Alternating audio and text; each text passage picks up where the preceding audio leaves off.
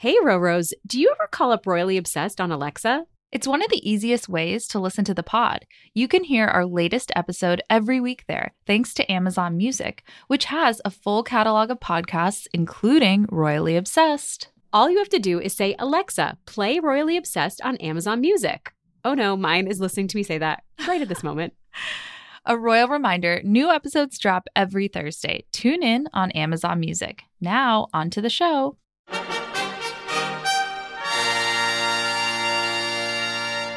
Welcome back to Royally Obsessed. I'm Roberta. And I'm Rachel. And we are recording a special bonus episode today. We wanted to get our thoughts out about the Oprah interview and kind of have just a roundup of what went down, our initial reaction to everything. And we felt like it was too long to wait till our normal recording time. And so we really wanted to just kind of talk about it now. And Roberta, how are you feeling? Tired. I'm feeling tired. Yes, I'm feeling tired. Pretty disheartened, I guess. So much was said and revealed, and I just, I was shocked. I just felt like I was not going to be able to fall asleep last night. I did, but I really had a hard time, trying to and thinking about all that was said. What about you? How do you feel? I know. I felt the same way. I didn't really sleep last night. I feel like I had so much adrenaline when it was like 7:15 p.m. Eastern time and gearing up to it. And I made dinner beforehand and I didn't eat. I woke up so hungry because I didn't eat dinner. I was I couldn't believe. I mean, we were only 5 minutes in and the revelations and everything that Meghan was saying just kept dropping. And I think I didn't anticipate that it would be that gut-wrenching. But if you could describe the interview in one word, how would you describe it? Gut-wrenching is a good word, I guess. I think maybe for me, I don't know, I'm just devastated. I think devastated is the right word. I knew that they had endured a lot already, and I think we all knew that as royal watchers, knowing how much Harry and Meghan have gone through, they wouldn't have left the royal family if it wasn't really bad.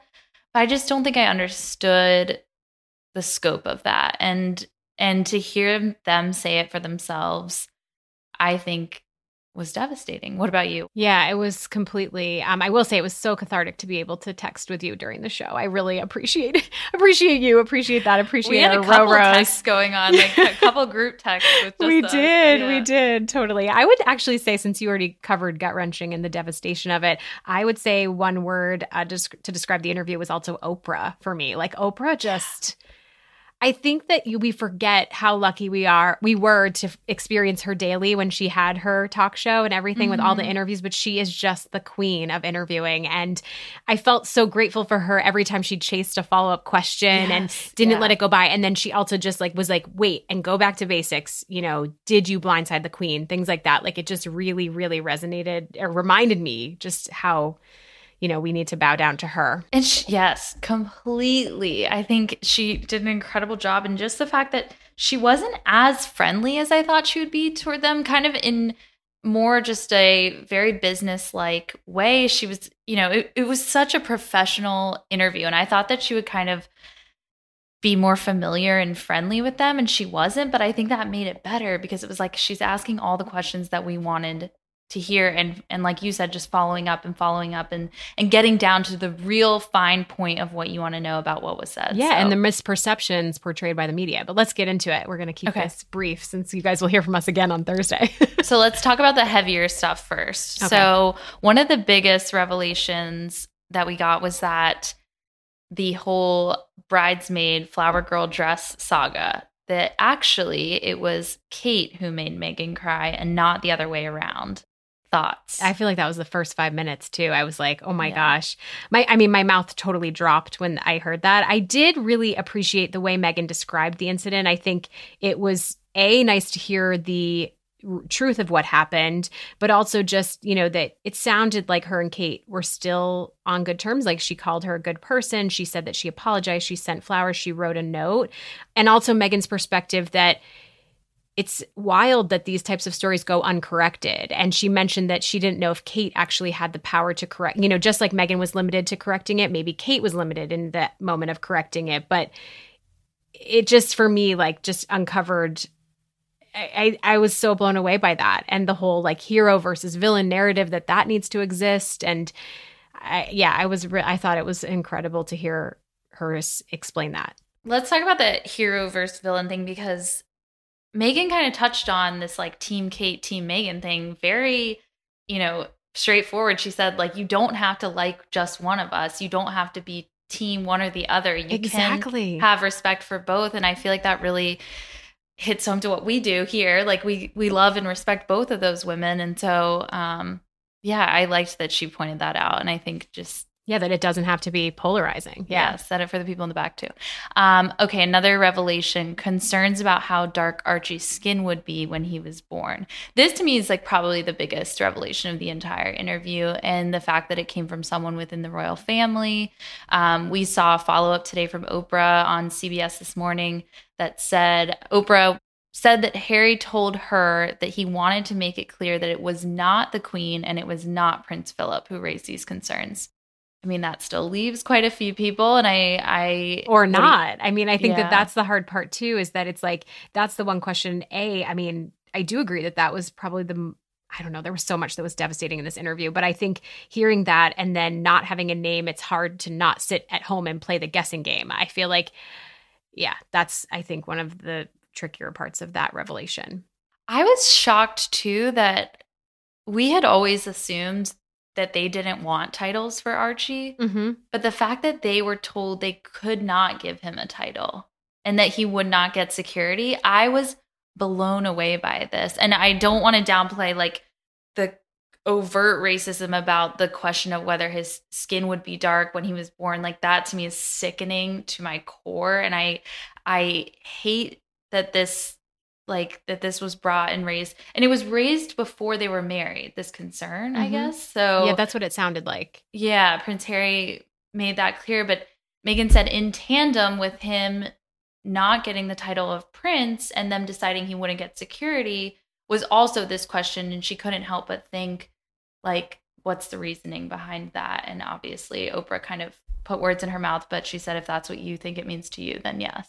Yeah, I mean, I think that was really, really shocking to hear that, because I didn't know that. I mean, I think we all assumed, they just don't want the pressure of a title, and it doesn't make sense at all. And I think just continuing on, Charles' role in all of this, I think that was another big, just really heartbreaking part of it, to hear that he stopped taking Harry's calls when they were in Canada and trying to figure it all out. And I did he definitely made a point of saying that the Queen and him had been having conversations for a while and that she had been wonderful through all of it. But I think he really called out Charles on this. And it sounds like they are now talking again, as we said, but I think that had to have just, knowing that Charles had gone through exactly this, like history repeating itself, to see that, he would shut off Harry in that way, that's a hard thing to recover from, hearing that. And Harry said, like, his only grandson from Prince Harry, like, Archie is his grandson, and yet there seems to be such a difference in between the way different grandchildren are. I don't know. That just, it was pretty crazy too to hear Harry say that he thinks Charles and William are trapped in this life. And also the follow-up on CBS This Morning, where it was, they were talking about how it sounded like members, I don't know exactly who, but members of the British royal family were saying, we all go through this. We've all been dragged through. But it's like, and then Meghan clarified and said on CBS This Morning as part of the interview, there's a difference between rude and racist in terms of the treatment. And I think that is, very, very accurate. Yeah. The one last thing we should mention before we move on to kind of the lighter stuff was that the revelation that Meghan wanted to take her own life, and all of the pressures and the scrutiny and the fact that she couldn't, complain or explain to the media what was going on. And she was really, really suffering. And I think you and I talked about this last night in our texting, but just the fact that, like, one of the biggest kind of causes and tenets that the royal family supports is mental health. And yet someone within the fold is suffering so much and is not only told, like, it's okay, we've all gone through this, but also is like rebuffed for asking for help. Like, Meghan asked to check herself in somewhere and they said no. And my jaw was on the floor, and I I can't wrap my mind around it right now. I feel like I still need time to kind of process. Well, and I think that for me, that's where the Diana parallels are just hit the hardest too, because we know she was struggling with so much. And I think in Harry's case, like, thank God he listened to Meghan and he made moves to protect his family, because what would have been? I mean, I think that, yeah, all of that. We'll get into that so much more on Thursday for sure. Yeah, definitely. All right, let's go over some of the lighter things. We have to acknowledge there were a lot of bright spots in this interview. So excited over the announcement that they're having a baby girl. I cannot believe it. I love that they revealed this. And we got a new picture today from Misan Harriman, who took their baby announcement photo, and it is the most beautiful black and white photo, same kind of probably the same time that the other one was taken, with Meghan and Harry holding Archie. And I know, and Misan's so Misan Harriman's the photographer. His quote, "Welcome to the Girl Dad Club." H was his caption. I thought that was great. Sweet. Yeah, so sweet. Also, the wedding date. I think that was one of the first things I texted, because that was right at the beginning where when I texted you, where I was just like, wait, that's not their actual wedding day. So we should be celebrating on May 15th. Sounds like May 15th, right? It's May 19th. May 15th or 16th. I guess I'll have to look exactly. I'm not really surprised at that as much. I do feel I'm like happy that they did that. Yeah. That seems like so them to me, to like really celebrate their love and like have their own time to themselves. So I love that. Also, we got a clip of Archie on the beach, which was so cute. Okay, so this was my favorite part, because I think that we all went through such a roller coaster watching that. And I think, credit to Oprah again and her team and their expertise at storytelling, but just to reach that moment and see that beautiful black and white video where it pans down and you see Harry's knees and Archie runs through his knees. To me, that was very calming and gave off this vibe of peace after everything that they've gone through.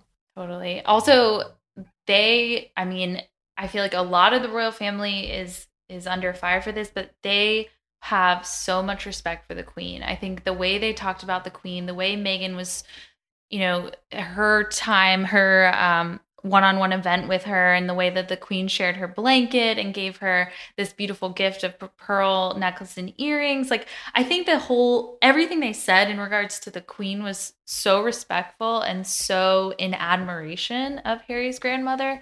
And I don't know. I think that they just value that relationship so much. They've talked to her more than ever, they said, over Zoom. So I thought that was really sweet, that kind of insight into their relationship. I agree.